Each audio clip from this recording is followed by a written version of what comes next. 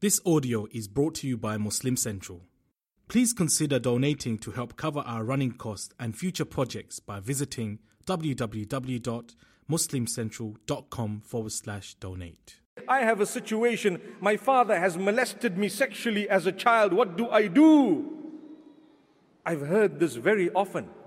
In that case, what type of parent are you, my beloved father? We are supposed to be protecting your child from your own evil. What type of paradise is there going to be serving a person like that, who has abused the very trust that Allah has placed upon their shoulders? May Allah subhanahu wa ta'ala protect our children. May Allah grant us ease. These things are brushed under the carpet a lot of the times. They are swept under the carpet and no one wants to speak about them.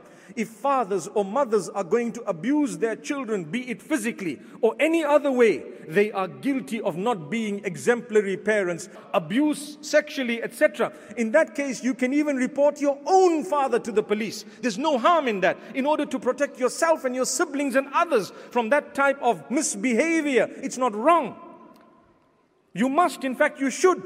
If it persists and if that's what actually happened, we cannot tell you that because you have to respect your father and be kind to your father, you cannot protect yourself and anyone else from the evil of that man. No, my beloved fathers, there is a duty on your shoulder to protect your own children, and if you are the criminal, unfortunately you will have to be dealt with also with the full wrath of the law.